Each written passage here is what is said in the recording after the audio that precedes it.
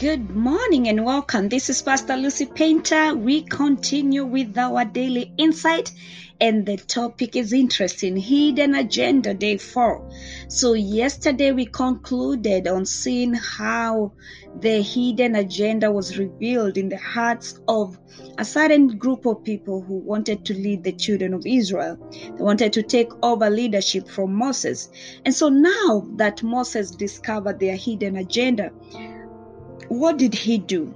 And how can we learn from Moses? Because as I said from the beginning on Monday, as we relate with people, each and every one of us has hidden agenda, and sometimes those hidden agendas may come out to the surface and hurt us and may cause pain. And so it's important to let the Lord search our heart. But in as much as we allow the Lord to search our heart, sometimes it goes to the extent when it happens that you discover that some people have gone to the extreme, and you discover that, somebody was in your circles and they had a hidden agenda, and you have to face it. How do you address it? Just like Moses now is addressing this issue. So we find that in the same text that we are reading, Numbers chapter 16, first he addressed the one that he knew was at the heart of the challenge, face to face and in public. Number one, he did stand up. Nothing is served by avoiding challenges to leadership or in your position. So they must be answered, and they must not be allowed to continue to spread. When it comes to those hidden agenda in your position, at your workplace, in the family, in church, in your circles, those hidden agendas, if we let them continue sprouting and flourishing, all they do is cause chaos and reap havoc. So one of the things that we learn from Moses in Numbers 16 verse 4, the Bible says, when Moses heard this, he fell on his face. In verse 5, it says, he spoke to Korah and all his company, saying, tomorrow morning the Lord will show who is his and who is holy, and will bring him near to himself. Even the one whom he will choose, he will bring near to himself.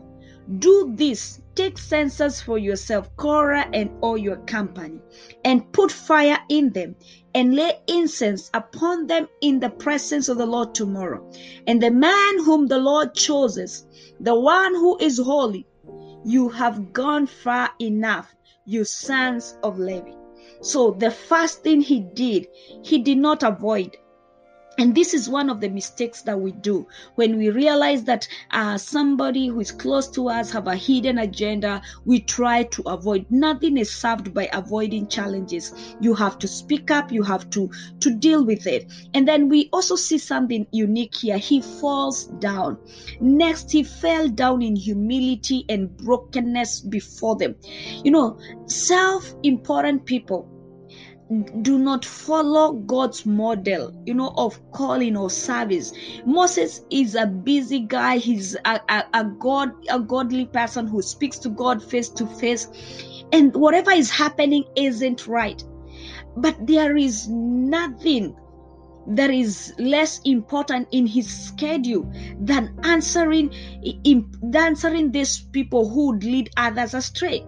So Moses didn't need to prove to the people anything. He knew that God would take care of that. But he needed to show the people something. He needed to show what a godly man was supposed to act like. And that is why he is falling down. And let us talk something here. Let's put some caution here and don't get this wrong. The end do not justify the means. Moses could have loaded and said, I'm the guy here, over the people, and told them simply shut up and get back in your tents. But at the same time, his humility directly contradicted their accusation. Look at this guy. He is accused, but he falls down. He shows humility. It wasn't a put on. It wasn't something that he was putting a show about. out.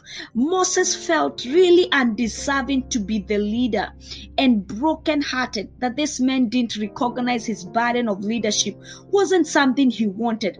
So he humbled himself, he fell down. So we see that one of the way to deal with this is to stand up, and when you are addressing this, the hidden agenda and the people who have this hidden agenda that have been exposed, you don't do it with pride, you do it with humility, just like Moses did it, with a lot of humility. Number 3, speak out. Speak out. Moses verbalized a solution that was beyond challenge. He simply told the men, let the Lord decide the issue. If they were bound and bent to take the position that God had not given them, he was going to let them try to do what God told them they could not do. Sometimes the only way for people to really see what God wants is to face the problem themselves. So he spoke out. And that is what is very important. Don't just speak behind.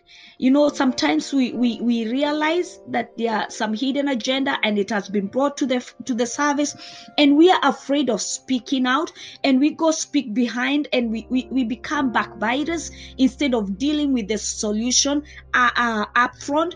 But when it was time to speak the truth, Moses spoke up. He told them flatly, you think I have gone too far? That isn't the truth. You have.